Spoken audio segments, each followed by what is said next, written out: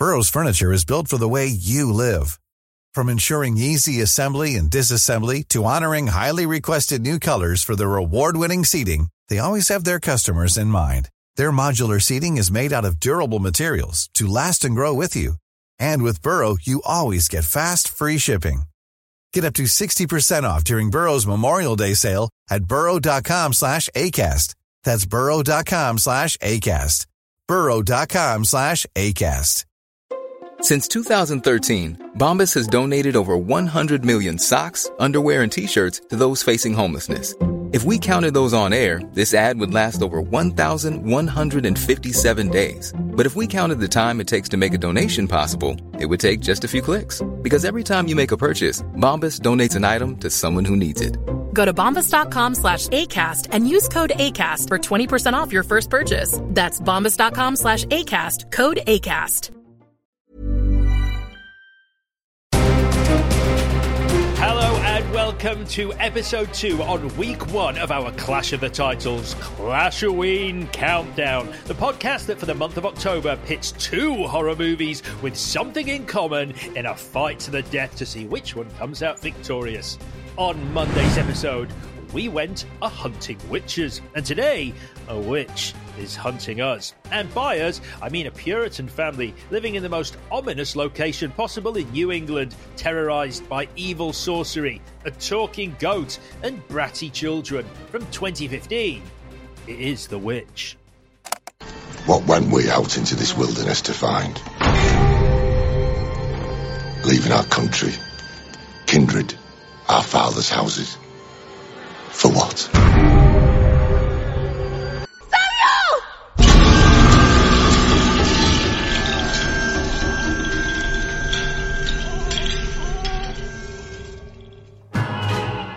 So, which film will fly high on its broomstick and which will be burnt at the stake? We'll know by the end of the show. So let's get it on.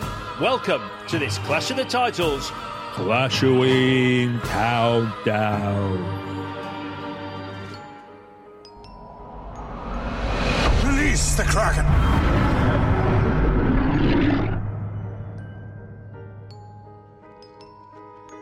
Hello, Clash Putters. Would thou like the taste of butter, a pretty dress? Wouldst thou like to live deliciously? I'm Alex Zane. I'm Vicky Crompton. And as I said, this is part 2 of our first Clashoween as we count down to the greatest night of the year, All Hallows Eve. And of course, at the end of the show, we'll be having the verdict as to which is the better film in our first Clashoween, Black Death or The Witch. And in the absence of our good friend and co-host, Chris Tilley, who claims to not be back in the UK, but is really too scared to watch The Witch and talk about it, I'm going to be reading a review from the Digital Mailbag today. Are you excited for a review as read by me? It's a genuine review. I know I did a review for a different podcast last week for shits and giggles. So this is a real one. For your shits and giggles, me, like a prick, was like, oh, great, we've got a good review. but yeah, thanks for letting me in on that little joke, see? But you carry on. Thanks. Sorry. I'll send you the script before. Because if you wouldn't mind. As we know, this is an entirely scripted show. Every word that you hear has been written down. Every aside, every what seems like improv, and often something going off the rails, is actually a carefully orchestrated journey of audio delight. Yep. All right, then. Here is today's review. I will say this just before I read it. A quick thank you to everyone who does take the time to post a review of the pod on Apple or wherever you get your pods. They do help with the algorithm, sexy word, which helps to add numbers to the ranks of our ever-growing Clash Potters army, which will eventually rain destruction on this world. Also, it makes us feel very warm and fuzzy. So cheers for all your reviews. This review comes from Apple Podcasts, and it is from Alan Tazzy. The headline is educational. Great pod covering films I have seen, films I haven't seen, and films I thought I had but obviously haven't. Take Weird Science. Yeah, I remember the scene where the boys create Lisa, and unless the three presenters were on drugs while watching the film, I don't recall anything of the very well explained strange goings-on of said film. But enough of that. A brilliantly put together show that breaks films down and lets you look at them with fresh eyes. 5 stars. Yay!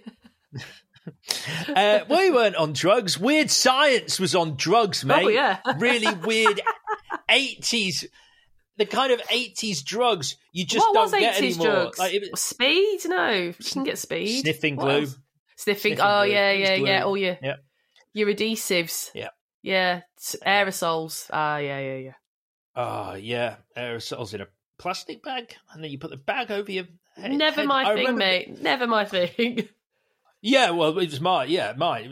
I was hugely into it. No, I just read. Didn't we get a video in school? I'm sure we got videos in school saying, "Don't do this because it will kill you." Yeah. And then I think we all pretended to sniff Pritt stick in lesson, thinking it might do something. Like, yeah, we weren't allowed Tipp-Ex. I mean, not to do this again. Remember Fuzzy Felt, but do you remember you weren't allowed Tipp-Ex because someone told us like you'd sniff it and die, so we weren't allowed Tipp-Ex. I don't know if you can sniff it and die. Isn't it Mickey Dolenz' family from Mickey from the Monkees was the heir to the Tipp-Ex empire? Yes, that's also true. Yeah. Lovely. Remember the Monkees? Remember? No, I don't, because I'm 41. Yeah. Right then, a big thank you then to Alan Tazzy for that review. So let's do this. On Monday, I plagued you, which means today, Vicky isn't a witch. She's the witch. V takes us on a journey. I'll do. There's trouble at Pilgrims. As in 1630s New England, a family of 2 pure Puritans are expelled from their community and banished to the edge of the forest where there be witches. Dad William builds a home and Mum Catherine bears their 5th child, and all is rural bliss, or at least rural stability, and the family is sure their faith in God will see them through. So much so that when baby Samuel goes missing in the care of eldest daughter Thomasin, the family can believe it was a wolf that done it and are grateful for the loss, the better to experience the humbling nature of God's grace. But William really should have built a naughty step for Jonas and Mercy, because when Thomasin takes the extraordinary gamble of joshing with her siblings about actually being a witch, their middle child Caleb is taken and returned possessed, Jonas and Mercy freaking lose it and accuse their sister of witchcraft. Then everyone loses it and accuses everyone and everything. And thus it's the end of the most relatable family I have ever seen on film. Seriously, their days are shaped by the needs and whims of a loving but stubborn and prideful man with twins that absolutely cannot be controlled in a house that is a fastidious period piece recreation. That's my fucking life, man. No joke. And yeah, I've actually got loads of butter and pretty dresses. So secret rave in the woods, anyone? See you there. Wow. So just to recap for anyone who has just watched The Witch, I imagine that's Vicky's life. You just saw put on film. She doesn't have a goat, but she does have a black rabbit. I do, yeah. Yeah. So there you go. Once that starts talking to you, you're done for.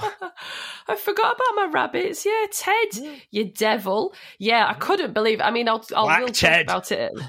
Black Ted. But yeah, when the twins started kicking off, I was like, wow, God, so it's always been like this. Anyway. I bet. But you see, I mean, but the twins, like you said, sort of like they're evil from the start. I think like I think the first scene that we see Mercy and Jonas on the they're already sold on the whole Black Phillip like thing. They're having a great time. Yeah, they know what they're doing as well. I hate them, honestly. Bratty little kids being listened to. Not your twins, they're specifically Caleb. And not Caleb, Jonas and Mercy. Yeah. Yeah. You dare. All right. So, do they ever gang up on you? Do your twins ever gang up on you? Like, yeah, of course they do. Yeah, I mean, yeah. What an easy question that is to answer. How many times a day? But do they gang up on your eldest either and accuse him of being a warlock? Has that ever happened? No, but they would. Yeah, they're very. Yeah, they're a little unit. Once they understand that, I mean, it's, I've said this to you a million times.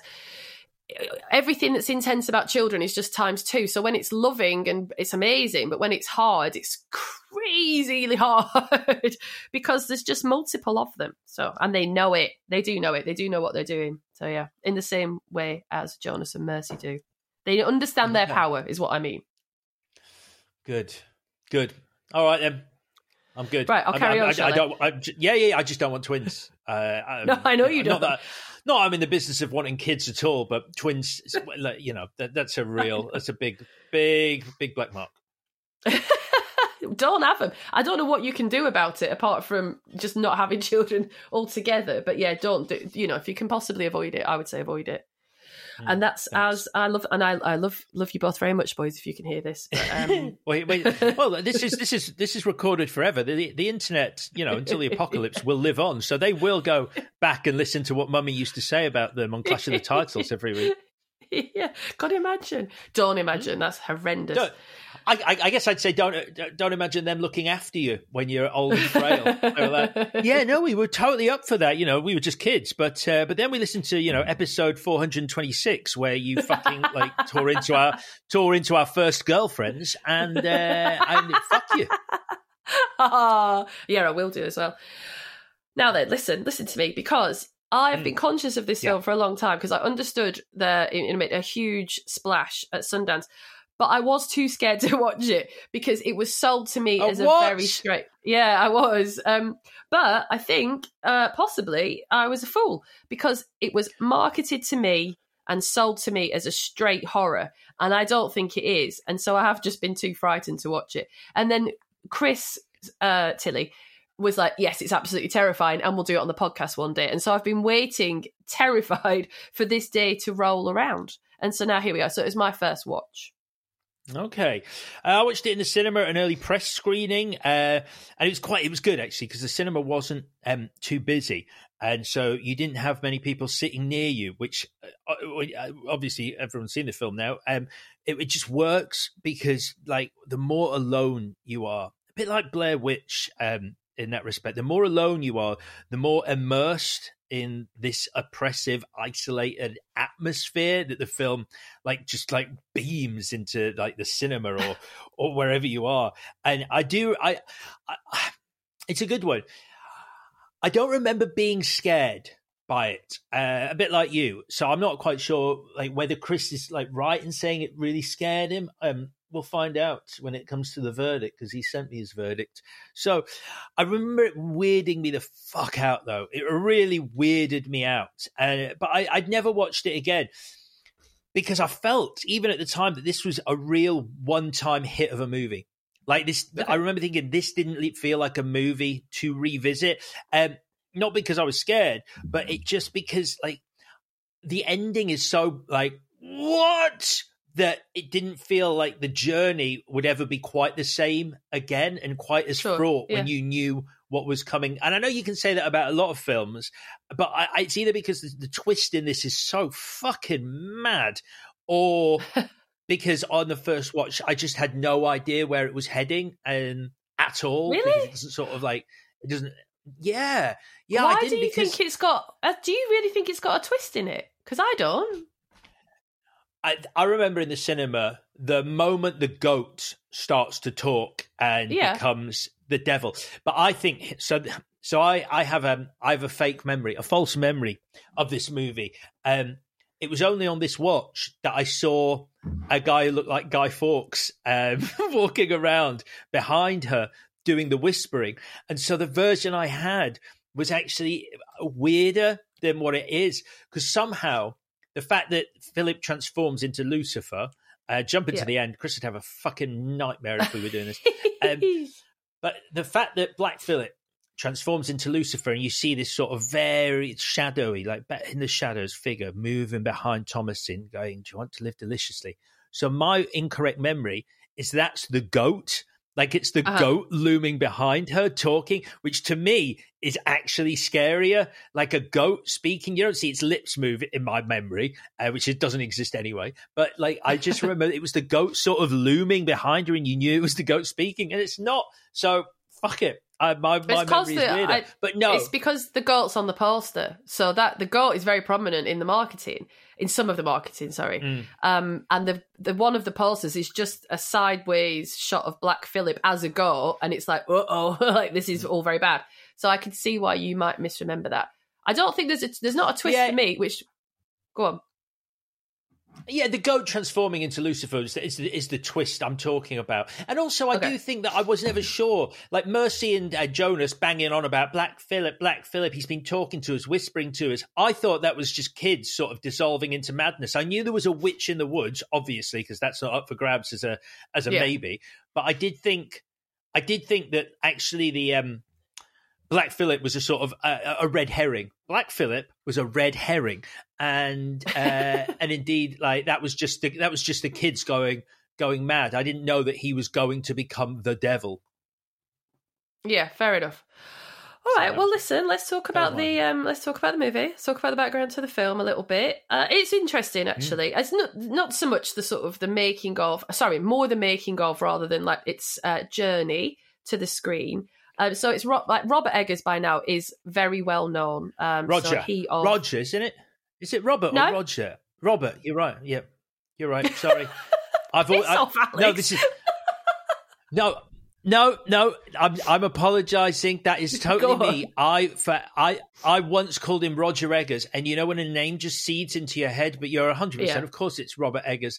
I always, when anyone goes Robert Eggers, I'm like Roger, and then immediately, as it's just having go, no, carry on and ignore me as quickly as possible because fuck you. No, fuck you. No, I ain't know. Shut up. I know it's my fault, but yeah, you're right. It's Robert Eggers. Yeah. All right.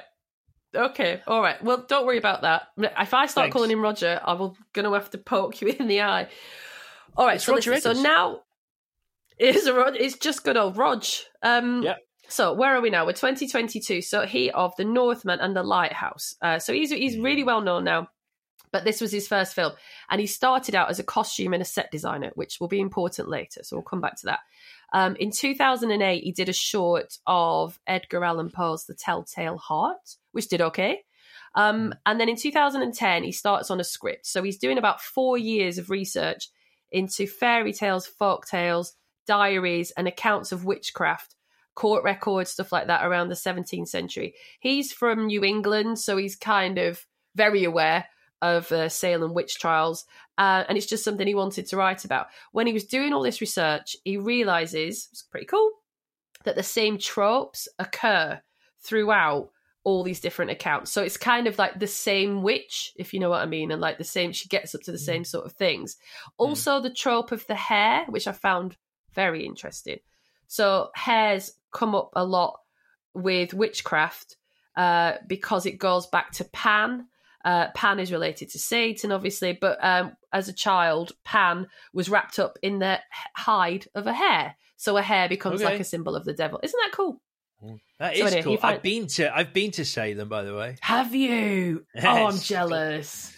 It's sort of it's weird. Like it's not quite the same. But have you been to Stonehenge? Yeah. Right. So, you know, like before you hear about Stonehenge, like mystical place, druids, you know, it's a special place, different, like built on ley lines, whatever the fuck Stonehenge is. You know, this sort of like there's an energy about Stonehenge. You're like, yeah, of course there is, mate. Yeah. Put it in the guidebook. Don't fucking tell me. And then you go there and you're like, oh yeah, no, there is. Like when I was there, I was like, this place does feel fucking weird. Like there is, like the air crackles, like it's something. There's something about it. Anyway, Salem, like I did the Crucible at school, so I was kind of fucking thrilled to go there and reminisce about how much I fancied Abigail.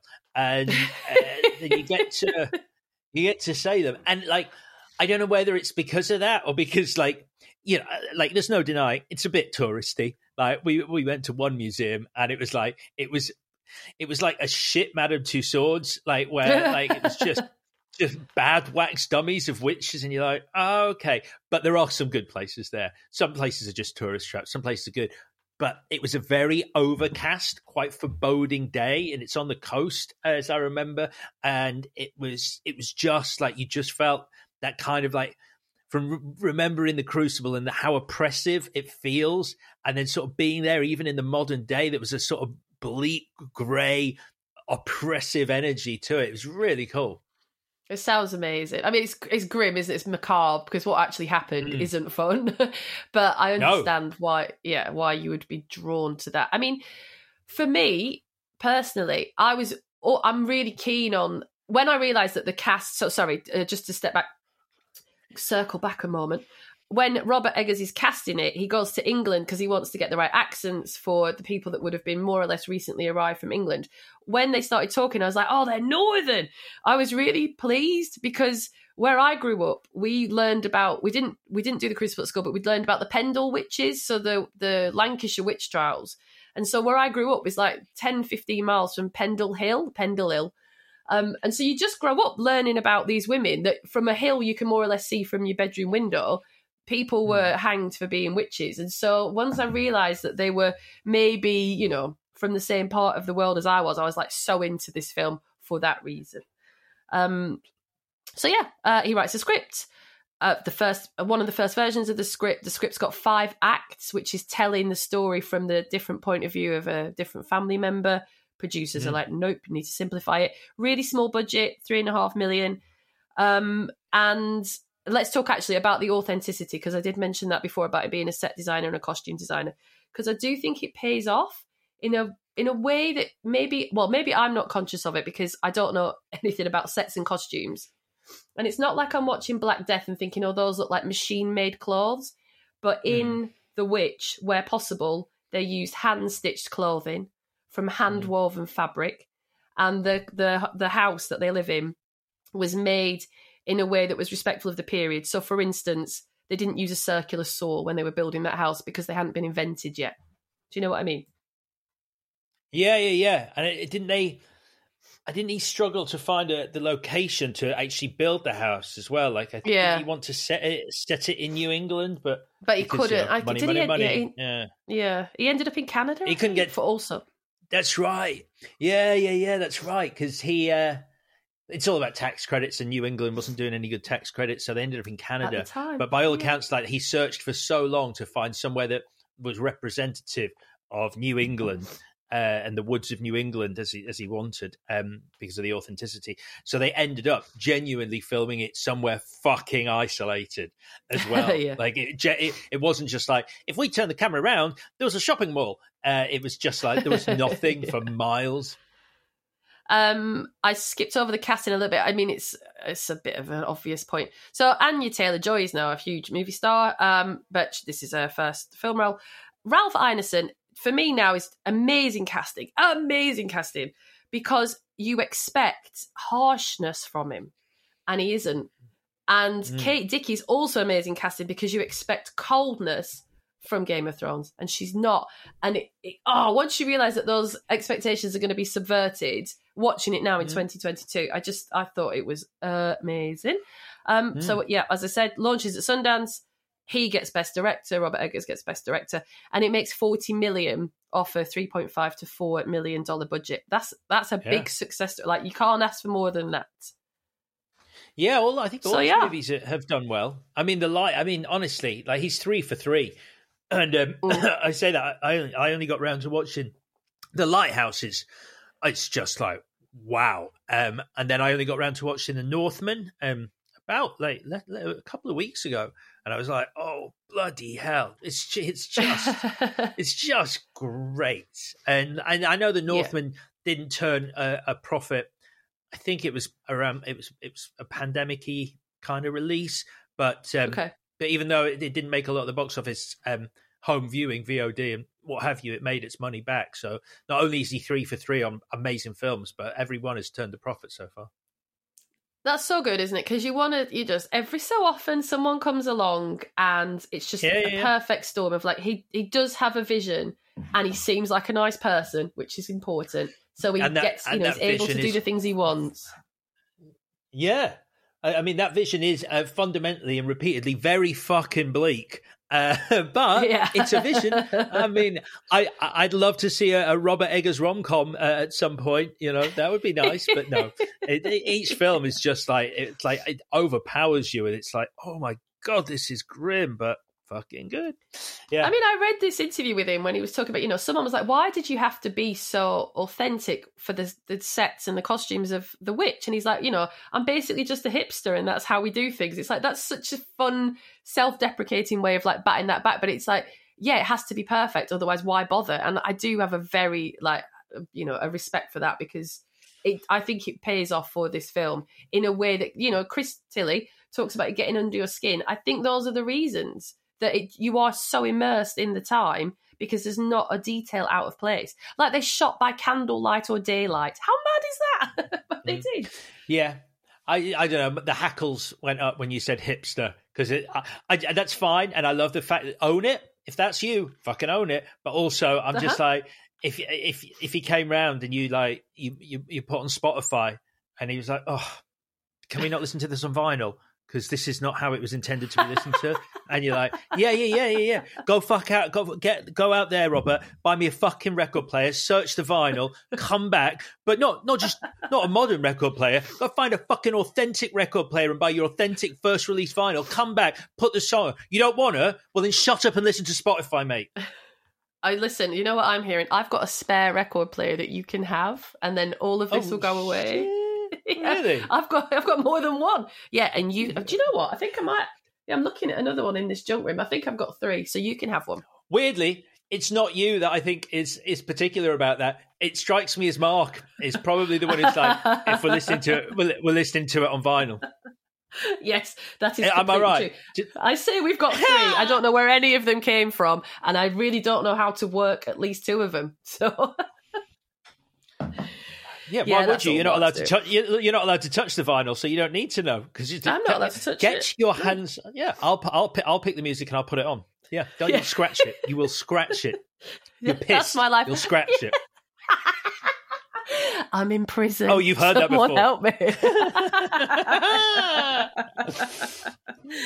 Right, let's talk about this film, shall we? Yeah.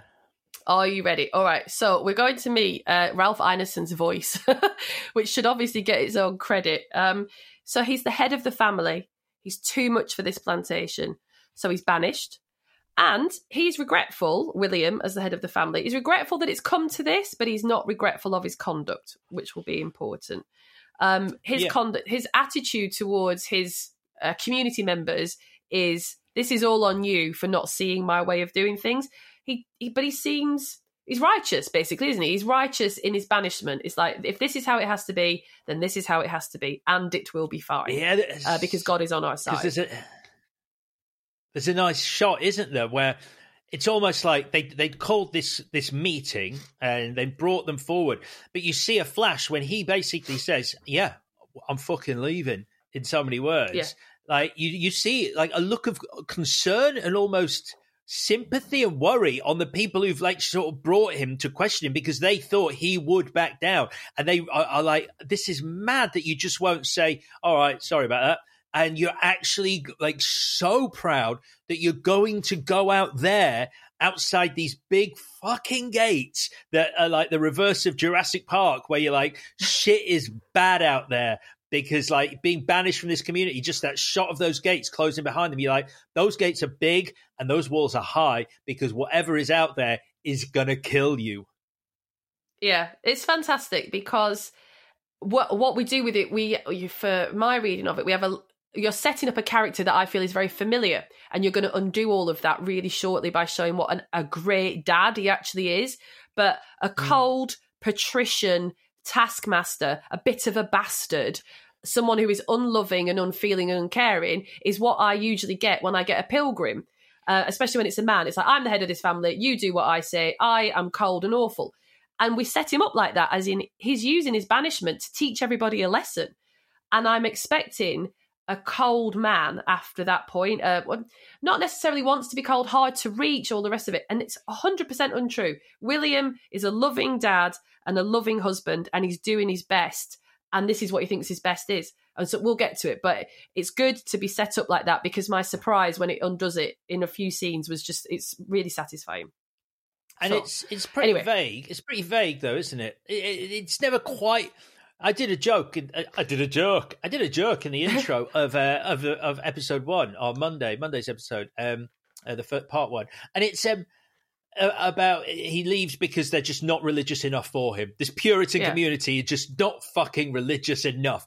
But it is sort of left vague as to exactly what the actual literal reason for what they're not doing or what he wants them to do. That's left vague.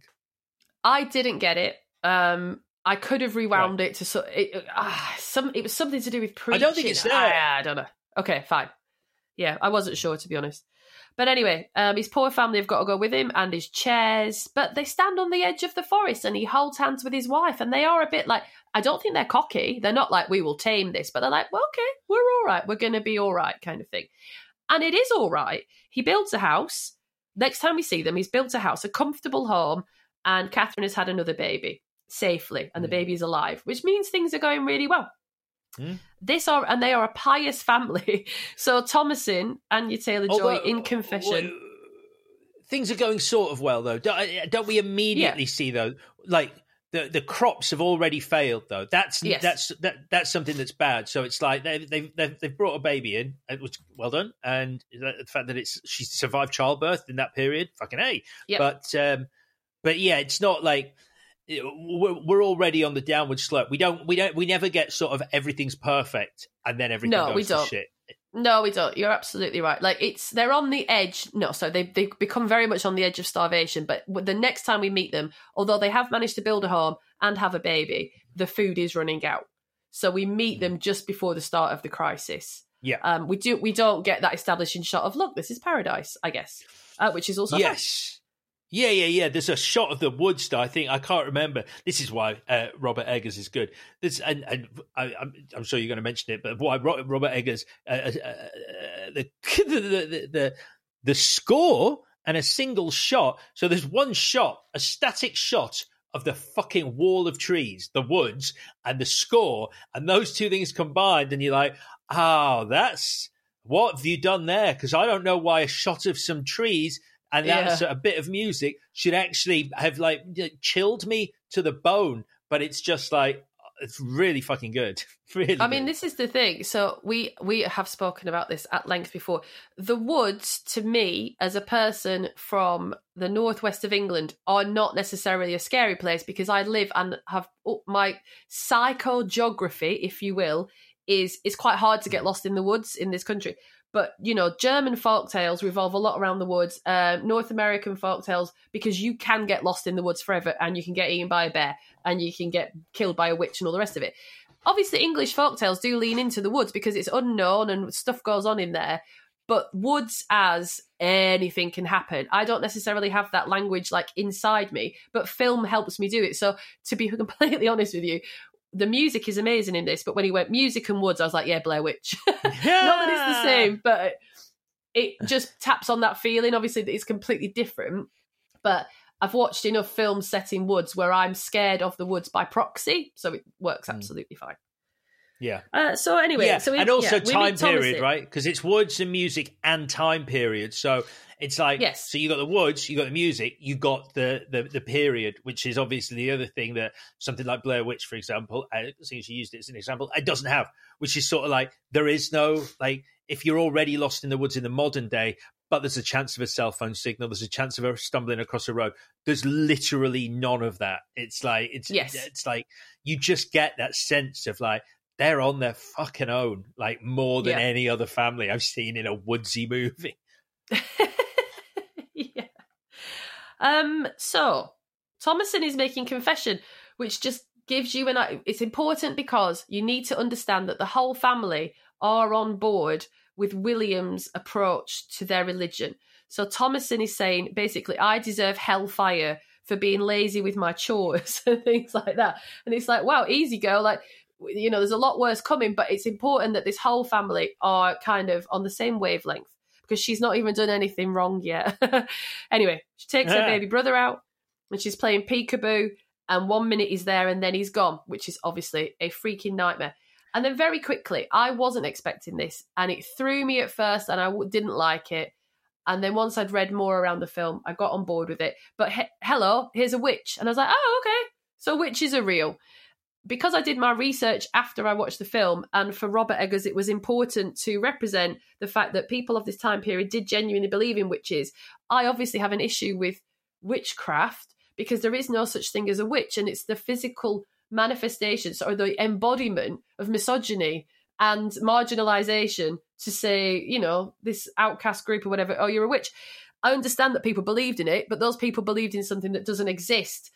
And it's important to recognise that. So then it's like, oh, we're saying witches are real. I thought we'd mess around with it a little bit more. It's fine to have the witch, but we're straight away, we are like, there's the witch. I got on board with it later, but at first I was disappointed. I quite like the clarity. Like I really like the clarity. Literally from the moment Samuel disappears and you're like, well, that physically can't have happened. So that's your sort of immediate gateway into the fact that this is supernatural. And then obviously, you know, within, like you said, like a minute, you're watching an old crone fucking squish a baby, squishing the baby now, squishing the baby. And then you see her flying on a broomstick, which is, you know, and so you're like, I think to sort of, because it could have gone down two routes. It could have gone down, oh, is someone fucking with them in the woods? Is this like, are they going mad? Is there someone out there? Is it natives? Is Thomasin actually done something? And it's a sort of a skewed narrative from her sake. And she did kill like Samuel, and we saw her fake story and like all of that. It's like, it does away with all of that. And it goes, and I think for the better, because you then are no longer doing that thing that you would normally do, which is trying to, which I touched on at the start, I think, which is trying to sort of outwit the movie, you know, trying to second guess it, trying to go, oh, I think that's going to happen. And by literally cutting that off, it then goes, no, this is what it is. And you're just then it's the atmosphere. Like because you're not overthinking, you're not trying to work the movie out. You're completely at its mercy in terms of like the atmosphere it wants to create for you. Do you see what I mean? I do. I did get on board with it pretty swiftly because witches are not real, and what they represent is pretty depressing.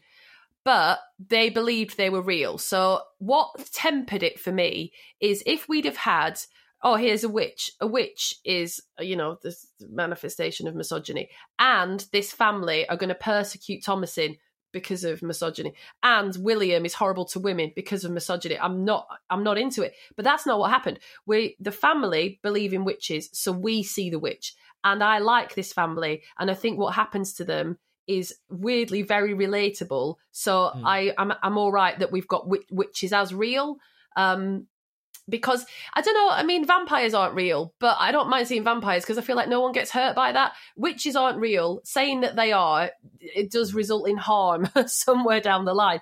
But it's okay with this because the way that the family experience it is kind of devoid of modern day misogyny, if that makes any sense. Yeah. I haven't articulated that, I think. But... No, I know. I do. I totally understand what you mean. I guess but this is why it falls under the banner of horror, or at least sort of definitely a supernatural thriller. I hate those terms, but yeah, because it does suggest witches are real, which I think is exciting and marks it as different because, like you said, maybe just did Black Death on Monday, which is obviously like witches are real. No, they're not. It's just people being excuse my language. Oh no, that's lovely. Lovely, absolutely lovely. We'll have a short break on that note. Great, thank you.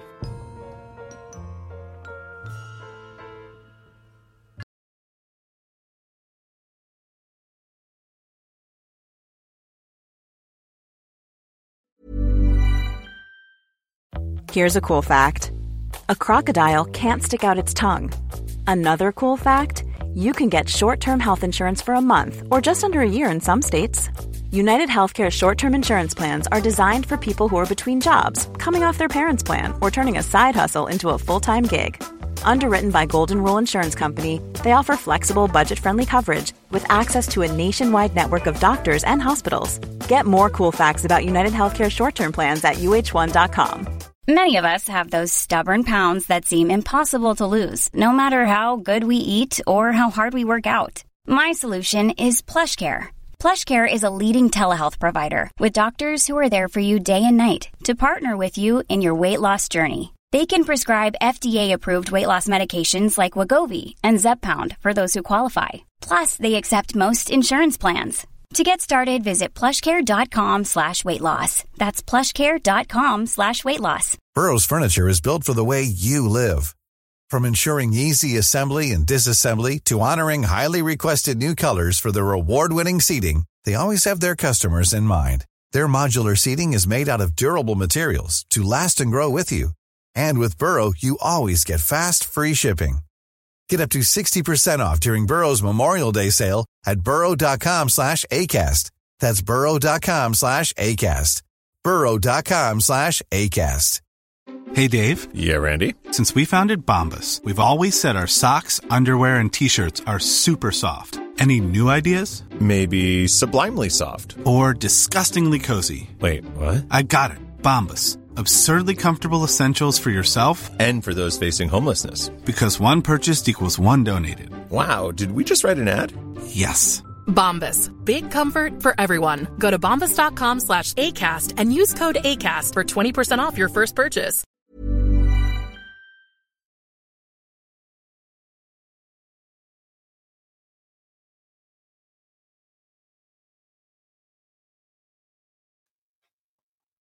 All right, so next. So William, Dad, takes Caleb into the woods.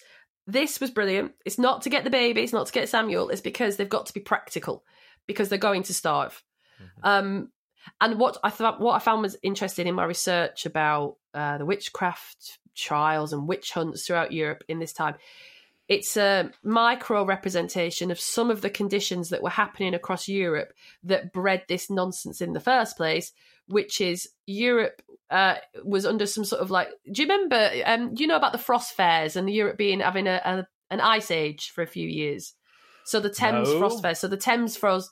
Yeah, so around, I need to be careful with my dates. Around the time of this, check, the Thames froze solid because there was a mini ice age happening across Europe. Prior to that, or around the same time, it had rained constantly. So Europe was going through a period of extreme, like, crop failure, starvation, famine, more or less. And people turned on each other because of that. Yeah, you should look at frost fairs. You'll like it. So the Thames was frozen and people did fairs on it or something. Wow. But anyway, the point being that when people get hungry, they do weird things. And that's what's happening to this family as well. Like, they do believe in witches already because of the branch of their faith. But when you get hungry, you do get delusional and you turn on each other. And that's what happens to this family. And I like that. Apart from the twins seem pretty well fed and happy because they are evil. So this was the scene I was talking about when I was saying that I love the way that this family relates to each other. Caleb and Dad come back from the woods. The twins have let the goat loose, Dad has. Oh, go on.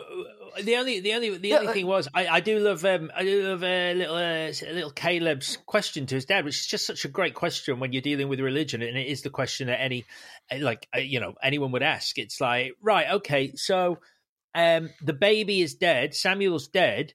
How did Samuel sin? How did he sin? Is he in hell? Those questions to William from Caleb are just like, yeah, exactly. Fucking answer that, Dad. Yeah, but he does answer him, and he does say, he basically does the oldie time version of, look, I'm not going to lie to you, and I love you, and this is still hard, which is amazing parenting. Don't lie to him. There's no point lying to him. At the same time, don't make him feel vulnerable and exposed. That is brilliant parenting. It was. I just think it's so good.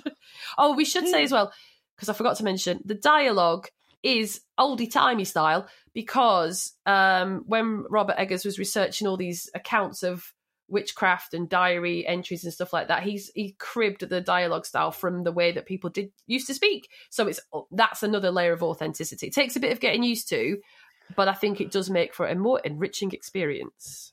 Yeah, it does take a bit of getting used to. But yeah, it's good. Bloody hipsters. So this is a small moment, but it really stuck with me, possibly because of my twins. Dad and Caleb get home. they've let Black Phillip loose. Dad has got he's had a hell of a morning anyway, and now he's got to put a goat back. And my expectations of this character, which have started to be subverted because of the gentleness that he'd shown with Caleb in the woods when explaining Original Sin, it's completely leaned into here, because he puts the goat back, and I was like, these twins are going to get it, because at the time that it's set, you cannot go against your father in that way, and they're mischievous and they're causing trouble. They're being a bit of a nightmare, and all he does is tell them off. And I thought he was going to hit them, because that would be representative of the time, or I thought he was going to give them a really horrible punishment. But he's just basically like, can you not do that, please? Come on now. Which is just the goat's out. God, that's going to be a nightmare. That's going to be a nightmare. And what if he gored me?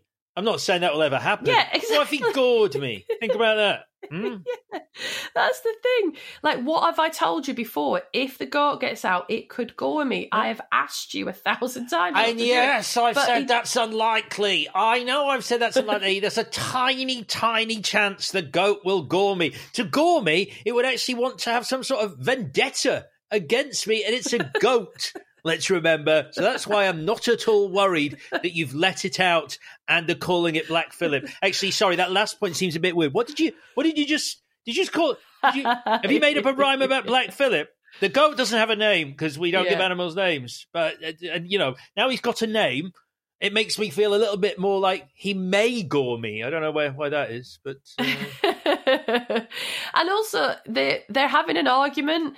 The whole family is arguing, and they're talking over each other. And he basically, one of the parents is like, "Can you just give me a minute to get my thoughts together?" And I was watching it. I was like, "This is my life. This is my family." We shout at each other all the time. It's not just my family. I'm saying, I'm sure there are many other people watching it. But that's how it is when you're having a row with the kids. Everyone's screaming at everyone else, and someone shouts louder for a second. He's like, "Everybody, just stop."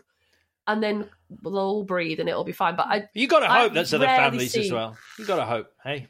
Yeah, well, not just me. I'm joking. I have no point of reference for this. So anything you say about the realism of this family unit, I'm like, is it? Fine, sure, okay. Honestly, I found it. I will remember it forever. I was like, that is relatable. I just thought it was very good. All right, so listen then. Now, I found this a bit tricky, because Thomasin is down by the river and she's with her siblings, and she makes a joke to the twins about being a witch, and I can't get my head around it, because there's no way that you'd mess around with it, I think. The consequences are so dire. Yeah. It's not funny. It's really difficult. They are her siblings, at the same time...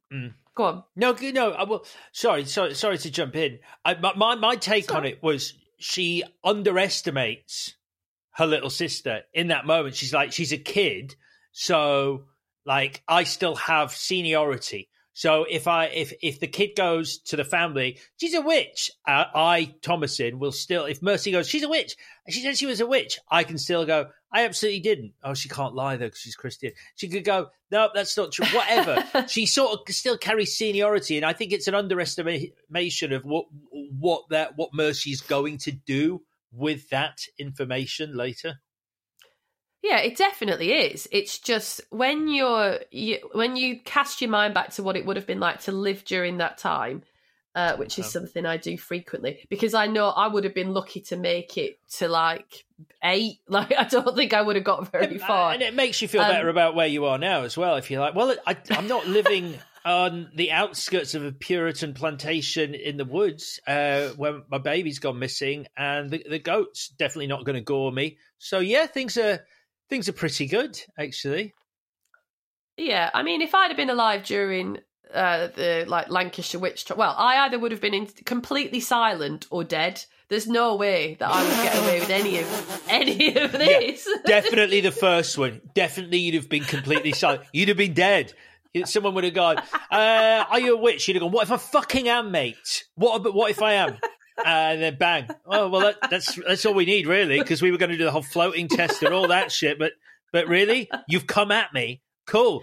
Hang up, burn up, whatever. Fuck, she's definitely a witch. I do. I'd have either been completely silent. Who are you? What have you done with Vicky? Fuck off. I do think about it. I can be meek and compliant. For if a man went, I think you might be a witch, you'd have gone, nothing. Oh. Yeah, that's so true. Oh, just be about my business, sir. You'd be like, well, fuck you, mate. What? Sorry, what? I'll double down, actually. Yeah, fuck you, mate. Cool. You know, you can tell by the hat and the funny clothes, I'm a witch hunter. So I don't care what you are. What, you judge yourself on your job? How about judge yourself for who you are as a person? Oh, I'm going to burn you. Yeah, I know. It would have been it would have been worth it, but yeah, short life, very short life. Yeah. You've got a statue 200 years later, the woman who stood up to the witch. Do you think I would? A small statue, maybe an ornament that you could buy on a stall. I don't know. Maybe a mention in the Lancashire Evening Telegraph anniversary edition of the Pendle Hill Witch Trials. All right. Remember the Pendle Witch Trials? Do you remember them? Does everyone remember them? Oh, yeah. So this next scene, I don't know if it's necessarily narratively crucial, but I was very affected by it. So William and Kath, mum and dad are in bed. And again, it's just because I'm so sort of impressed and enamoured with the undoing of the sort of stereotypes when you have like Puritan characters. Dad is trying to convince his wife that basically because they've been lucky so far and they've had no children taken from them, that maybe the loss of baby Samuel is actually a good thing because it will allow them to experience God's grace even more because they'll be so humbled by their loss. Mm. And when he's saying those words, you know, you can do that in a cold patrician manner, like pull yourself together, woman. But he is just trying to make his wife feel better in the language that they both share. And that should work. And she backchats him. And I'm like, wow, that's mad. Because the tropes of the time are like a woman is submissive and she listens to her husband and she wouldn't dare speak back because it's dangerous to speak back against your husband because if he casts you out, you're fucked. But also, it's against God to speak back against your husband. And she does. And it makes him seem real. I just thought that was amazing. And it's very sad. It's a very horrible thing to be saying, maybe the loss of our baby is actually for the best. I said, whoa, fucking hell. Like, there's a lot there. But I just thought it was brilliant. I thought, you know, he'd be domineering and he's not. Okay. So what you're saying is, because, you know, we talk about Robert Eggers' authenticity, what you're saying, and also the fact that the narrative at the start said, look, he's even more religious than religious people. So are you saying that it's nice because it makes them real and you don't mind that it seems to go against, like, you know, how authentic that relationship is in terms of what they should be? I'm saying I like it. No, I'm saying what we've been sold. Maybe what we've been sold before is just easy stereotypes. He did the research. I was reading around some of the research that he did, and like a lot of men, not as many, but a lot of men were also accused of witchcraft during the time of like the sort of full hysteria. But many of those men were husbands that like went to bat for their wives to be like, don't be ridiculous. Of course she's not a witch. And they were like, well, so are you then. So I think nearly all of them were. I think nearly all of them. I think it was always by association to a woman who was a witch. It was never, I don't think very few men were ever like, he's a witch. It's like, but which woman's he with who's also a witch? Oh, right. Yeah. His wife. Oh, okay, now he can be a witch. Yeah. Yeah. I just think it's easy to go, Puritans were cold because it seemed like they led hard scrabble lives devoid of passion. That's not true. They had religious passion. And so what we do then is we go, and there were many types of men that were bloody awful, and we imagine that a woman would have fallen into line. At the same time, theirs is a marriage based on love and a shared faith, and they do have, for the times, a happy family. So I imagine that a loving husband would want his wife to feel secure and not upset about the death of a baby. And so using that language would make sense. At the same time, she is a woman in grief, and so she maybe would transgress in a very small way to say, can you not say that to me right now? I'm not ready to hear that. I just think it's much more rounded and real, and that's why I like that very much. Good. But equally, it's then undercut which in a good way, we then flip back to, actually, Puritans are cold and awful, because at the same time, they're scheming to sell Thomasin. So she's got to go and serve.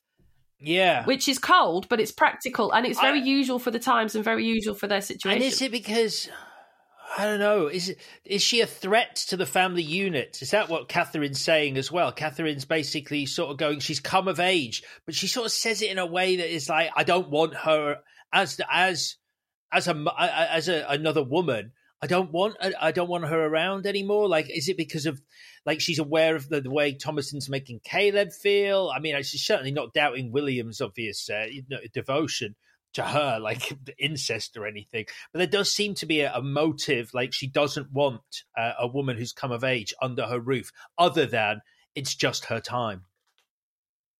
I think it's both. I think, when a woman came of age, why you live at home when you're a child. When you're not a child, you leave home and you go and serve if you don't have the means to not, basically.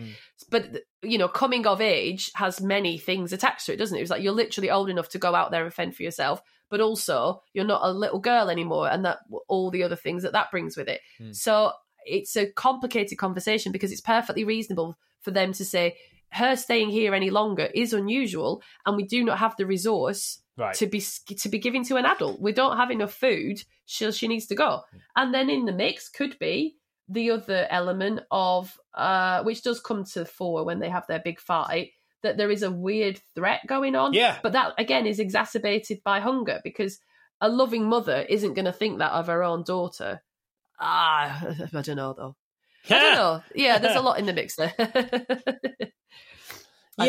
It just seems anyway. a weird thing that I think it's just the way it's pitched in the scene. It's sort of, William is very sort of like, he hadn't really thought of it. It wasn't sort of a consideration for him. And why is it Catherine driving the conversation forward? Like, as her mother, as Thomasin's mother, why is she the one going, this? Why haven't you thought of this? And he's like, yeah, all right, yeah, sorry. It's almost like, well, do you want the honest answer that what I projected onto it is, the women do the washing, and her mother would know if Thomasin had started her periods, and her dad wouldn't know. Okay. And so that's coming of age. Good.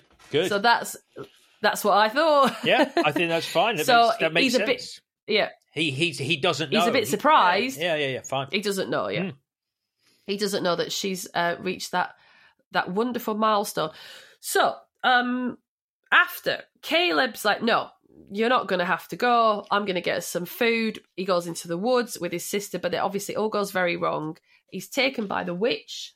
And then the witch is now youthful, beautiful. No, she's not, though, is she? Because this is a thing, and this is a sidebar, but here we go. So, when I watched this the first time, I thought the old crone, because this is the second time we see the witch, so I thought that the squishing the baby, squishing Samuel at the start, and slathering herself in all of his gubbins, that was not to make them. I didn't realise that was to make them fly, which it is. I thought that was to make her youthful, to de-age her. No, it's not. As far as I'm aware, it's not. It's the fact that maybe it is youthful. It's definitely for flight. The baby's guts give the witches the ability of flight. I don't know whether it simultaneously gives them the ability of youthfulness. I think in that scene where Caleb sees her and she's young and beautiful, she's not really. That is just a projection. It's a magic spell that she is casting on Caleb or on herself, because when you see the hand shoot out and grab the back of his head, it's still a withered old hand. It's not a young hand. Yeah, you're right. It's an old woman's hand. You're right, yeah. And so therefore I think actually she's not young and beautiful. She just appears to Caleb that way, and actually the baby juices are just for flight. Whoa, fair enough. Whoa, just give me a second. Yeah. Bloody hell. Yeah, no, I totally agree with you now that you've said it. So when he's returned, he's naked, he's in a mess, he's very ill. The women, sort of his mum especially, takes to healing him, and then he spits up a rotten apple. Oh, yeah. And the twins, yeah, that's gross, but brilliant. And the twins denounce Thomasin for a witch. Another amazing scene with Dad. Dad is not having that, not because there could not be a witch in his family, because he's so convinced of his faith and the strength of his faith that how could he possibly be harbouring a witch? And, which is also in the mix, and he loves his daughter. He doesn't want her to be a witch because he loves her. But also there is an element of pride there of like, I've done as much as I can to make this a God-fearing household and a respectful household. There's no way there's a witch in this house. So it's really complicated for him. But then the twins are hysterical and poor Caleb is in raptures. So the way I read this scene is I understood he was going to die and I was really sad for that. But I think his faith protecting him? Because it's like he sees everything he wants to see. He sees Jesus and he sees heaven and he's off, and even though he's going to die, I felt okay for him, but then I misremembered. Is there a scene where they say Caleb wasn't baptized? So by the language of the time, he isn't going to go to heaven. Oh, God. I can't remember. So, because I guess if the movie is... I know that Samuel wasn't. Yeah, I guess the question here is... Yeah, no, I think Caleb was. I think you're right, because I remember the line. I think it's Samuel that wasn't ever baptized. But, oh, of course, yeah, it's Samuel, because that's why Caleb is saying, and you can't imagine a family this religious would have not baptized Caleb by this age. So, no, it's Samuel. Exactly. Because that's why that makes that sense of what I was saying earlier about Caleb going, is he in hell? Because he wasn't baptized. But yeah, so I guess what we're saying here is if this movie is saying witches are real, then it could also be in the same breath go, religion is also real. Heaven and hell are real because the devil's real. Of course, yeah. Of course. So it is. So yeah, so he's got, so it's not quite such a fucking, as I wrote down, god-awful Caleb death because he does get to go to heaven at the end. I mean, the thing is, with the Puritan movement and the belief in witchcraft only is possible because of a belief in God. If God is real, then so is the devil. And the time at which the Puritan movement arose was the time of the Protestant movement not believing that the church had been sufficiently reformed of Roman Catholic elements, and so they had to be sort of pure, more good than good, and be very watchful, because otherwise you incur the wrath of a God that you know is real. So if you very much believe that God is in your everyday life, you do believe that the devil is also potentially in your everyday life unless you do something against it. So of course heaven and hell are real because they exist with each other, don't they, in balance and all the rest of it. So yeah, they totally, it makes perfect sense that Caleb, I felt pleased for him. Yeah. He got out of it, didn't he? I mean, it's all, I mean, it reminds me of my Church of England school days where the Reverend would stand at the front and start a sermon by going, neighbours, everybody needs good neighbours. With a little understanding, we can find the helping hand. Not just the words to a popular television show, but also, in many ways, the words of God. I'm like, what the fuck is this? How do I get out of this chicken shit outfit? What do you want? You want hellfire and brimstone? I mean, I think it would have put the fucking fear into me a bit more. I'd have been like, I'll fucking understand really like good values as opposed to going, fuck neighbours, mate. Are you trying to be cool? Just pissed off. They're always trying to be cool. It's terrible. So poor Caleb, he's died, and that is very awful. Dad begs Thomasin to confess again because he loves her, and if she confesses, she could possibly be saved. This is what I found out. The water thing for witches, I never understood it. I thought it was just cruel, as in, we're going to drown you anyway, ladies. Oh, the float and you're guilty, sink and drown and you were innocent. So what it is, oh God, wait, let me just find my notes because it's really interesting. So, what they did, if they thought you were a witch, they tied your thumbs to your toes and chucked you in the river. Mm-hmm. And if you're innocent if you sink, and if you float, you're a witch. So if you're innocent and you sink, they actually would try and rescue you. Like, oh shit. Oh, so that's because you're innocent. Oh, they've twisted it over time then, where it's turned into this joke where people think, oh, if you were innocent, you drowned anyway. So it was a lose-lose situation. Yeah. Oh, so they would try and rescue you. They would try and rescue you, but most people, a lot of people were dead by the time they did it because it's a river. So they might try and rescue you. But the reason this was do it in the. Can we just do it at the? I'm happy to do this. If you think I'm a witch, do it at the bank. Yeah, sort of have a semicircle of other accusers round me. But just the minute I start to sing, if I do, grab me, yeah, because I don't want to go over the fucking waterfall down there. Because I've just spitballing here. You probably aren't going to fucking save me, are you? Because if you were baptised, when you're baptised in water. And if you're guilty, the water will reject you because you've been baptised. And so water is pure. And so if the devil is in the water because you're a witch, the water is the thing that will spit you back out because you're a witch. Isn't that fun? That is also fun. terrifying. I thought it had to be holy water, though, but okay. That's fine. Maybe no, just dirty river water. Wow. Any filthy river will do. It's no wonder so many babies died. It's like, is that water in the font all right? Because it looks like it's alive. Yes, fine. Splash it on. Don't worry about it. Yeah, it's gone in his mouth. It doesn't matter. So, yeah, family are unravelling. They're in grief. They're on the edge of starvation. Everyone's accusing everyone of everything, but there is truth in it. So Thomasin turns on her dad and she knows that her parents wanted her sold and she sells the twins down the river, which fair enough. They do have an unholy bond with a goat, and mum and dad are turning on each other because of the silver cup that William sold earlier in order to buy the animal trap. So the family are in a very bad way at this point. Yep. So much so that the kids get locked up. And this, again, I just love this moment. The kids are together, the surviving children are together. So that's Thomasin and her twin siblings. And she just says really simply, "Are you witches?" And then one of them says, "Yeah, I'm starting to think I might be." That's just amazing. Yeah. Like, the dialogue, they're just so clean. Like, God, I love that. I love it. Dad is obviously in agony by this point, and he's just begging, which is, it's not even a turnaround for him. It's not even much of an arc. He's pleading to a God he believes in, but he understands that he's committed a sin, which is the sin of pride, which is what led to them being cast out of the community in the first place. If they'd stayed in the community, essentially none of this would have happened because they wouldn't have started to starve, and the starvation, and they wouldn't have ended up in the clutches of a witch. But also the starvation is the thing that is adding to the fact that this family unit can't bond together, because the family unit never says, do you know what, there might be a witch in those woods and we should go and get the bitch, like stop her from wrecking our lives. They just disintegrate. And I think they disintegrate because they're hungry. So he's begging for his children to be saved.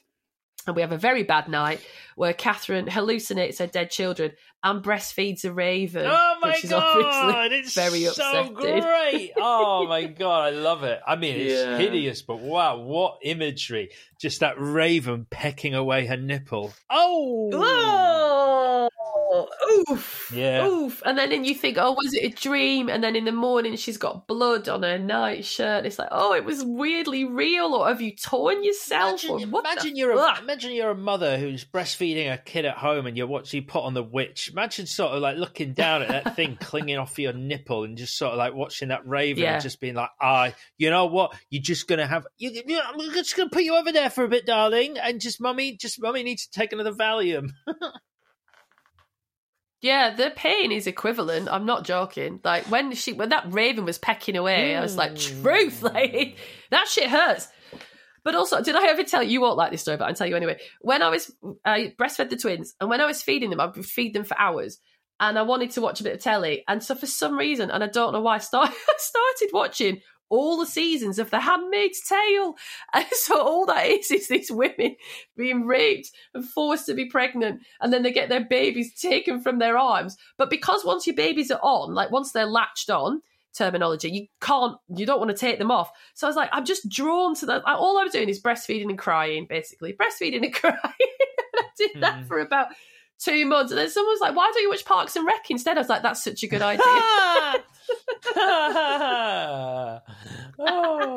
Anyway, what was it? Less about you just on the Handmaid's Tale front, because you got me onto Margaret Atwood, obviously, because you're trying to stop me reading the Thursday Murder Club and John Grisham novels. So, but you get, what was it? Oryx and Crake, which I fucking loved. Yeah. I know. Awesome. I'm still struggling through Roscoe, but Oryx and Crake, I was like, this is an amazing recommendation from Vicky. She's always going to come through on recommendations. No, not true. So I sort of went off piste a bit, and I was like, well, Vicky first recommendation I really loved. So I'll grab another Margaret Atwood. I got about 4 pages into The Handmaid's Tale and was like, not for me. Oh, for God's sake. Her most famous work, her seminal work. Oryx and Crake was sort of, I've just found it easier to read, not because of the content, just the way it was written. It just felt, you know what I'm like? I like something accessible. I don't like to be tested just before bed, although it does make me tired. I'm reading I'm not going to tell you. I'll tell you afterwards what I'm reading right now. Oh my God, tell me. No, please. No, because we'll have to cut it out because people will get the wrong idea. But I'm doing it because, my friend Johan, yeah, he was like, I'm going to buy you a book. I want you to read it. So let me just prefix it by saying, because you might be fine with this, but you might not be. So let me prefix it by saying I'm reading it on a recommendation from Johan. I built it up to it. Anyway, so I'm reading Jordan Peterson's 12 Rules for Life at the moment. Oh, for God's sake, Alex, for goodness sake. No, I am not all right with it, obviously. Okay. It's fine for you to read it. I'm not trying to stop you from... All right, so it is fine for me to read it because Johan was like, "You should read it. It's interesting." Why does Johan? He's not fallen down that particular rabbit hole. No. He suffixed it with Jordan Peterson has got.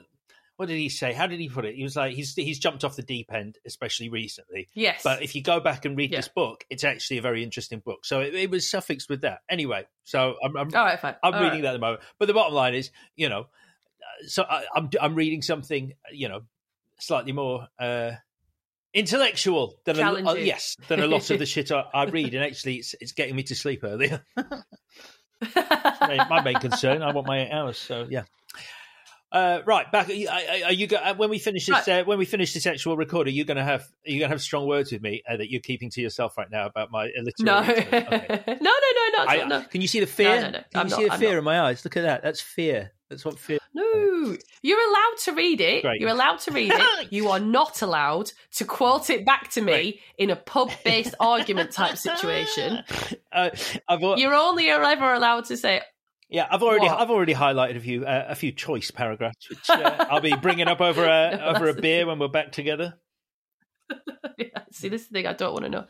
So here we are, back in the movie. So we've had a bad night, but it's the morning that it all kicks off, which I do like. Dad is impaled by Black Phillip, and this is a fun character note that I don't know if you... Do you notice he's been chopping wood a lot? Yeah. And it's like a real dad thing to do, like everything's gone to shit, I'm just going to chop a load of wood, as in a distracting task. Also, isn't it... I mean, I can't imagine it's this because I don't think Robert Eggers would be quite so, on the nose. But, the whole thing is about them trying to tame the wilderness, and the wilderness is trees, and he's chopping wood, and it's like it's quite literally taming the wilderness by chopping up trees. No, I think it's that. I think that's a good. Yeah, I don't think that's too obvious. Why not? So he gets buried under all this wood he's been pointlessly chopping for ages. Yeah, so literally the wilderness wins, like both in terms of an animal and the trees that crush him. Yeah. So the twins are gone, or are the twins dead? I've missed that. I can tell you. Where are the twins? I can tell you what the general consensus is on this, which is what I thought, and I was like, I better check. Because initially my first thing was like, because I think there are some goats that are dead that aren't Black Phillip, or some lambs. Looks like some other animals, and I thought it was they'd been sort of transformed into like animals and slaughtered or something, which was my initial thing, and I was like, I bet it's not that. Because the witches at the end, which we're going to talk about, when you see them flying above the campfire that Thomasin walks up to, we've already been told, but it's the blood of children that gives them their flying power. So Thomasin, and because it's affecting loads of women at the same time, basically the Mercy and Jonas are burning on that big pyre. and it's the smoke from the fire that is allowing the witches to fly because they're inhaling all the smoke. So yeah, that's what happens to those little fucking bastards. They get chucked on a bonfire. Oh no! Oh, I don't like that. And Mum and Thomasin have a very brutal fight. So in this, all Catherine's sense has gone, but she has just lost most of her children, and she's starving. So she's not a fairy tale evil mum. It's usually a stepmum in fairy tales. She's just lost her mind. And even though she's trying to kill her last surviving child, you'd still feel sorry for her. She's just been driven mad by everything that's happened, and she can't deal with what's in front of her for obvious reasons. So when she gets it from Thomasin, you understand why Thomasin has got to protect herself, but no one, it's not like, oh, you beat the baddie kind of thing. Like, you just feel awful for everyone. Yep. And then Thomasin goes to talk to Black Phillip. And I love the pause where she's like, something like, do you speak English or can you not tell what I'm saying? And you're like, oh, you've gone mad, girl. Like, what's happened? And then he's like, hiya, not that. But it is so brilliant when he talks back and you see him as a man and the voice is super creepy. And the things that he offers her, which you've mentioned about butter and pretty dresses. Yeah.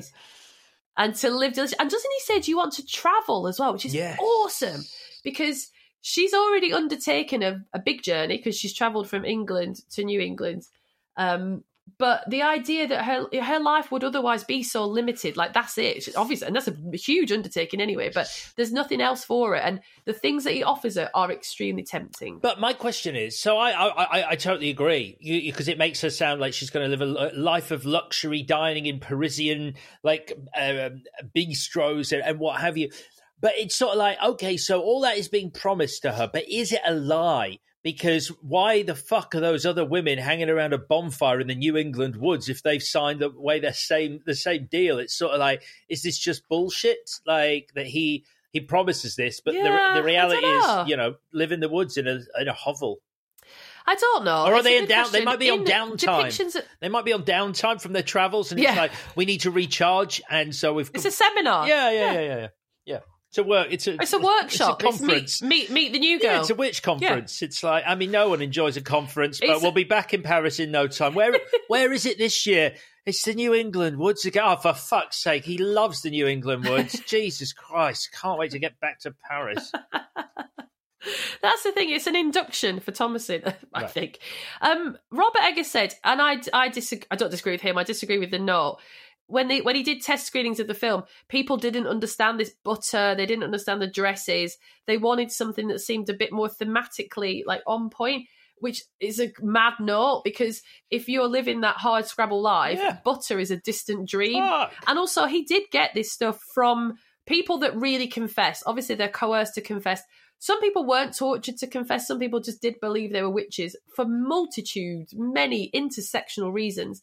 And the things that they wanted were what we would consider to be quite simple stuff. They wanted a lot of sex because they were poor and no one ever came near them and they didn't get any affection or touch or sex or anything. And they wanted nice clothes and they wanted rich foods because these things did exist. They just couldn't afford them. It makes perfect sense to me that the things that he offers are by our standards. I agree. Pretty straightforward things to get. Definitely. I mean, and that's it. My one question is the bit where she says, "I can't write my name." Is that because she's illiterate? It's not because there's or is it a double meaning that it's the sort of last bastion of her faith, like preventing her? She wants it, but she just can't bring herself to write her name because he goes, "I will guide your hand."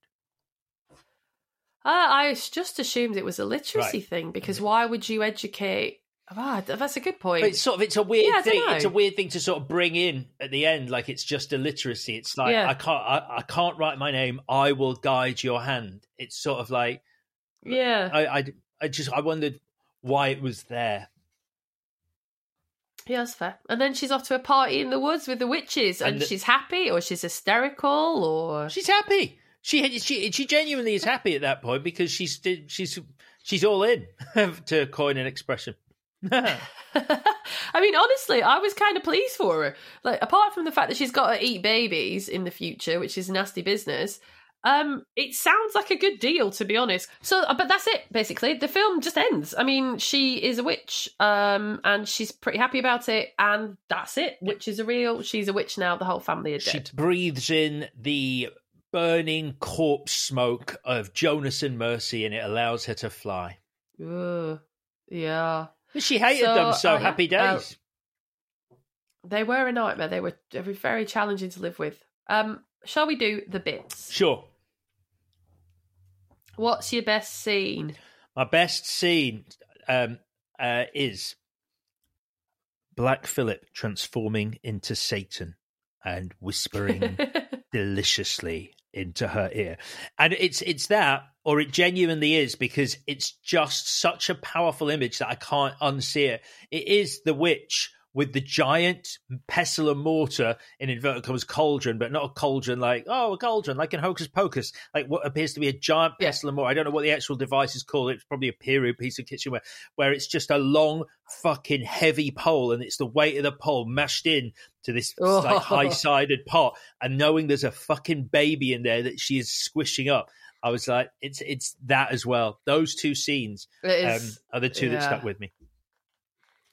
So mine, talking to Black Phillip, and when Black Phillip answers back, I've just found it very scary because the voice is so good. But because I mentioned it before, because I'm so in love with it. My favourite scene is the family tiff when Black Phillip gets out, because the realism just bashed me over the head, like this family, this super relatable family. I loved that very much. So that's my favourite scene, and also talking to Black Phillip. What's your most valuable whatever? My most valuable whatever, a special mention. You called him Ralph Ineson, which is probably right. I've always called him Ralph Innocent, which it doesn't sound right. I actually don't know, which is really bad. I don't know for sure. I think he was a victim of his own success, really, because he is, after David Brent, possibly the most defining moment from The Office. He Chris Finch was just like he was so fucking good in that role, and you knew exactly who that Chris Finch was. That I honestly, it took me to seeing this to go, and there is an actor. Now, it was this movie for me where he buried Chris Finch and became, wow, he's fucking great. So this special mention to Ralph Ineson/Ineson. We will look that up, but not re-edit. Just know, Ralph, for future episodes, we will pronounce your surname correctly, but we just don't have the manpower to go back over this episode and remove every time Vicky's called you Ineson instead of Innocent. What? I'm just saying, it might be. Right. Look at this. You can't see. This is what I'm telling you. Fucking, I can't help myself. Roger Eggers, I've written. Jesus Christ. So, Robert Eggers is, there you look, it's right there. Fucking right. Fucking, I'm an idiot. Robert Eggers. I genuinely think to create a film that gets under your skin, and I agree with you, especially on this watch, more so on the first watch where I was more scared because it's the unknown. This watch wasn't scary, but it is like immersive and it gets under your skin. And to do that and sort of like simultaneously like eschewing all the traditional kind of tropes of the horror genre, like, you know, there's one jump scare where the old crone's hand grabs Caleb, but I just think it's an incredible achievement, like to have, and I'm sure it is, like you went through it at the start, the authenticity, the candlelight, the natural light, you know, the isolation, the hut built the way it is, the clothes being hand stitched, it all contributes. And I think it's you can say it about Northman to I think probably a lesser degree, and The Lighthouse to a greater degree. They're both immersive experiences, and like this, you know, as I said on Monday on Black Death, you know, in a different way. But I love a film that transports me somewhere, and I feel like I've spent the duration of the movie almost living in the location that this has taken place, and this does that for me. So I think, Roger Eggers. Robert Eggers. Robert, me too. I'm just such a sucker because I like a sort of Hollywood ending for people, that I know that real life is much more back and forth and one step forward and two step back. But I just love the idea that he's like, I have this idea and I have this talent and I have this plan and everything has to be perfect and it's going to work. and it did work. And then from the back of that, you get your own singular career where you do have a style, a motif, a look, and it's all going well for you, and you seem like a nice dude, and you deserve it. It's just a perfect instance of like reward coming to talent. And everyone involved in this film is obviously like bringing the A game because he's got such a brilliant idea and he's got a way of carrying it through. When I read that the house was made using the tools of the time, I was like, that's either the most annoying thing you've ever heard or the best thing you've ever heard. And I just think this film is a beautiful realisation of someone's vision. And good for him. So yes, it's Robert Eggers. I'll tell you what the line is. The line is, if he's got people who know how to build a hut from the exact materials that the hut was built from at that time, and he's brought them in, and he's like, the hut is going to be built exactly like period. And they're like, absolutely. And then he sees one of them using a Black & Decker, and he's like, fucking put that down as well. Sorry, no. You have to then build it using tools from the period as well. At that point, you're like, Robert, no. Listen, we'll build it it'll look for your movie. I'm not building it without using a power tool. No.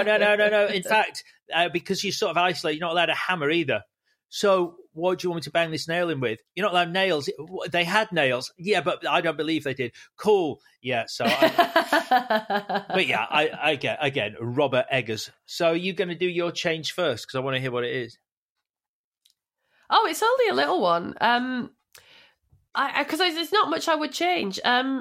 Basically, Thomasin is like, yeah, cool, I'll be a witch, I love butter. And she goes to a party in the woods. But she's lost everything. She's lost absolutely everything. Everybody is dead. Her house, there's no food. She's going to die.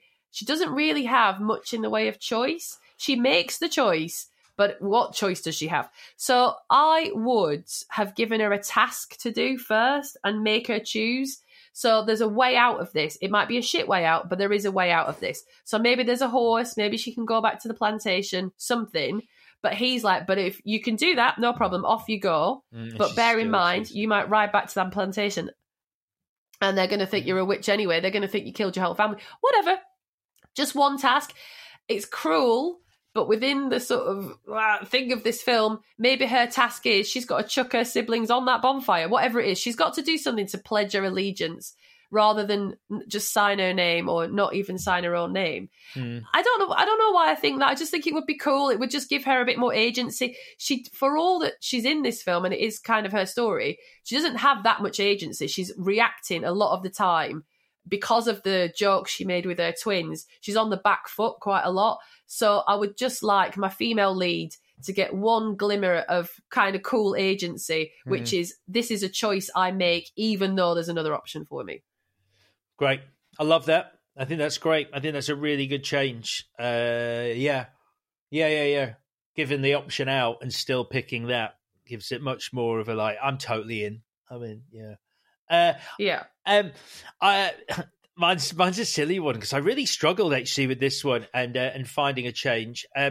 Mine's just stupid. I like to close a loop, and I want to know. I want confirmation that it is Mercy and Jonas on that fire, or Mercy and Jonas are the dead. I want to. I'm no shade on twins in general, but these particular twins, like how evil and shitty they are, like, and they're not representative of anyone's real twins. But I don't need it to fill the frame. Like, for me, as one of those people, I want it to be in there that if I'm searching it out, I can make out two tiny corpses on that bonfire. Whoa, okay, fair enough. It's Clashoween. We're allowed to talk about dark things. It's a month of horror on the pod. Explanation, justification. Right then. Are you done? I'm done. Yes. Yeah, I'm done. Right. So, our first Clashoween winner is about to be announced. It's time for the verdict. You want answers? I think I'm entitled. You want answers? I want the truth! Right. So, do you want to go first? Shall I do Chris's first? Shall I do mine first? I'll do. I'll go first. Do you want to go first? I'll go first. Do it. Okay, here we go. The Witch is a vastly superior film. All the attention to detail and research is clear. The dialogue does take some getting used to, however. Now, Black Death has a fun twist, which I always really enjoy. But the ending leaves me cold and possibly, in capital letters, offended. The Witch really affected me, not necessarily because of the creepiness, but because, cliche, it made history come to life. Black Death, my biggest issue is it has a sort of insistence that I feel sorry for a gang of bad guys, and that's a basic error. And you know how I feel about basic errors. So it's really obviously The Witch. It's a really great film. That is one vote for The Witch. I'll jump in here then and say I really enjoyed Black Death. I really like what it's doing.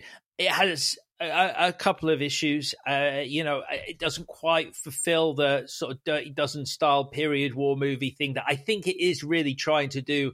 And like you, I really struggled with, who I was meant to root for. And you know me, I'm a simple man. I like goodies and baddies.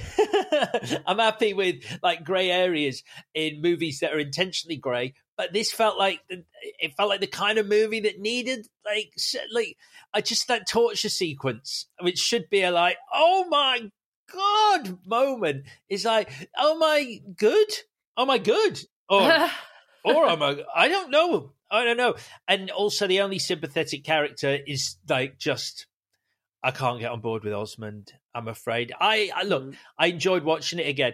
And weirdly, and this is where it's going to sound weird. Weirdly, I probably will watch Black Death more than I'll watch The Witch, because it does what it says on the tin, and it's sort of like I watch it almost knowing what to expect from it. I mean, I know it's got that kind of good twist at the end, but it's swords, fight. It's a bit of fighting. It's an adventure, sort of witchy movie.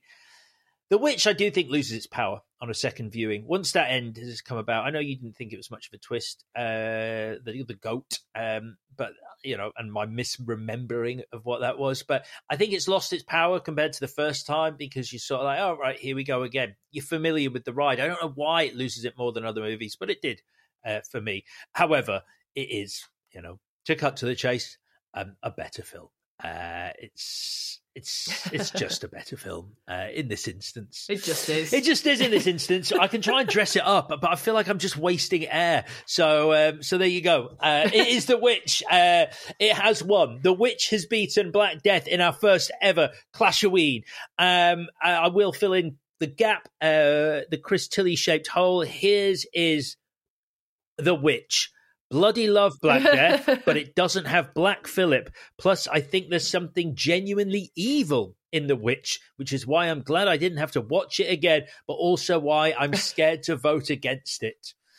Really affected by that movie. Really affected by that movie.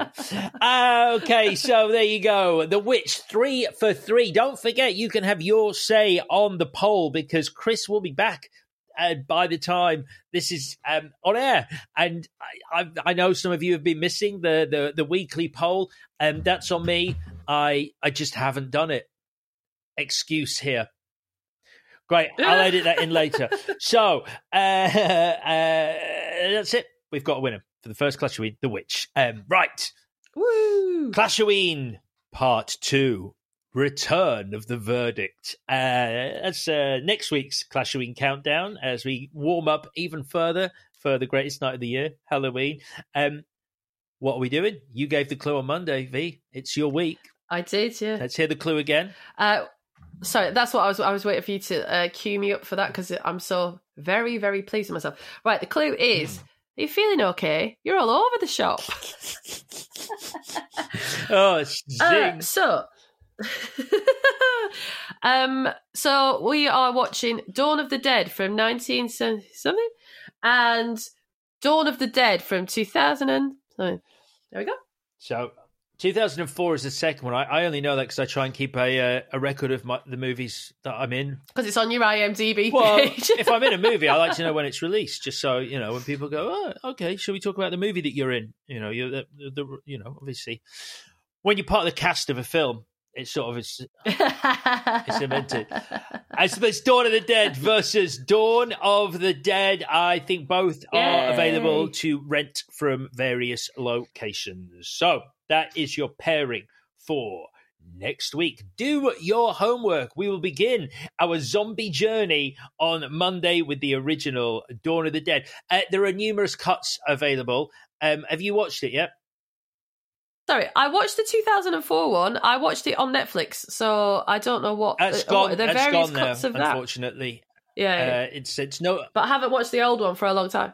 All right. Well, there are numerous cuts. Watch whatever you will. I imagine Chris Tilly will have watched all three. So I'll tell you what I'll do, Alex. I will watch whatever is the cheapest. So I recommend that everyone do the same. Okay. I think they're all the same price, which removes that sorting mechanism. But nevertheless, whatever you fancy. There are 3 versions of the original available to rent. I think there's the Romero cut, then there's the extended cut, and then there's the theatrical cut. So I don't know. I did the theatrical cut, so I think you should do the same, Victoria, and then if Chris wants to talk about the others, he can talk about them. So do the theatrical cut, everyone. Chris is screwing that the end of the show is taking so long. Can we get out now? Can we go?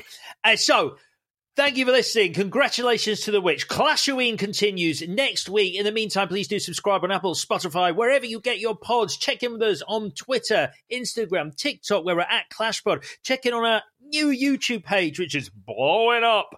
It is. Type Clash of the... You know how to do it. What am I doing? I'll speak to you on Monday. So will Victoria. And guess what? Chris Tilly will be back to keep this show on the road. Take care. Have a great weekend. Bye-bye.